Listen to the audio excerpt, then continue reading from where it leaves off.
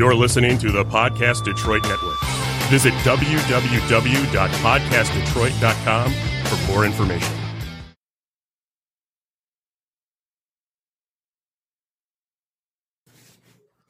Hey there, Jason Eagle, Strategic Healing, another Feature Friday.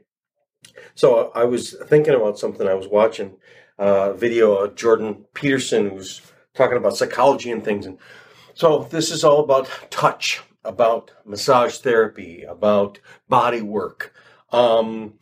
We've heard all of the wonderful statistics, but he mentioned something that is the other side, which is rats or infant babies, all human babies that are raised without any stimulus, they die. Researchers that are raising rats and have to raise them alone have to use an eraser to just touch them. Otherwise, they don't survive. He brought up this great point in the Ukraine, I think it was 1930s, that where the infant mortality in orphanages was astounding. There was this one little pocket that had like 80% of the ones that should have died all survived, and they found out it was this nurse. She was famous, so she would pick up the babies and she would stick them into these little pockets and just walk around with them. And it was just them getting the experience of the touch as well as the environment. So if you, as a baby, had to have touch to survive, how are you surviving without touch?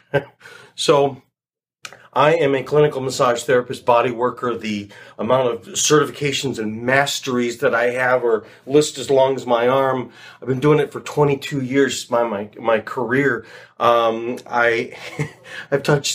been doing the count. It's tens of thousands of people that I've worked with.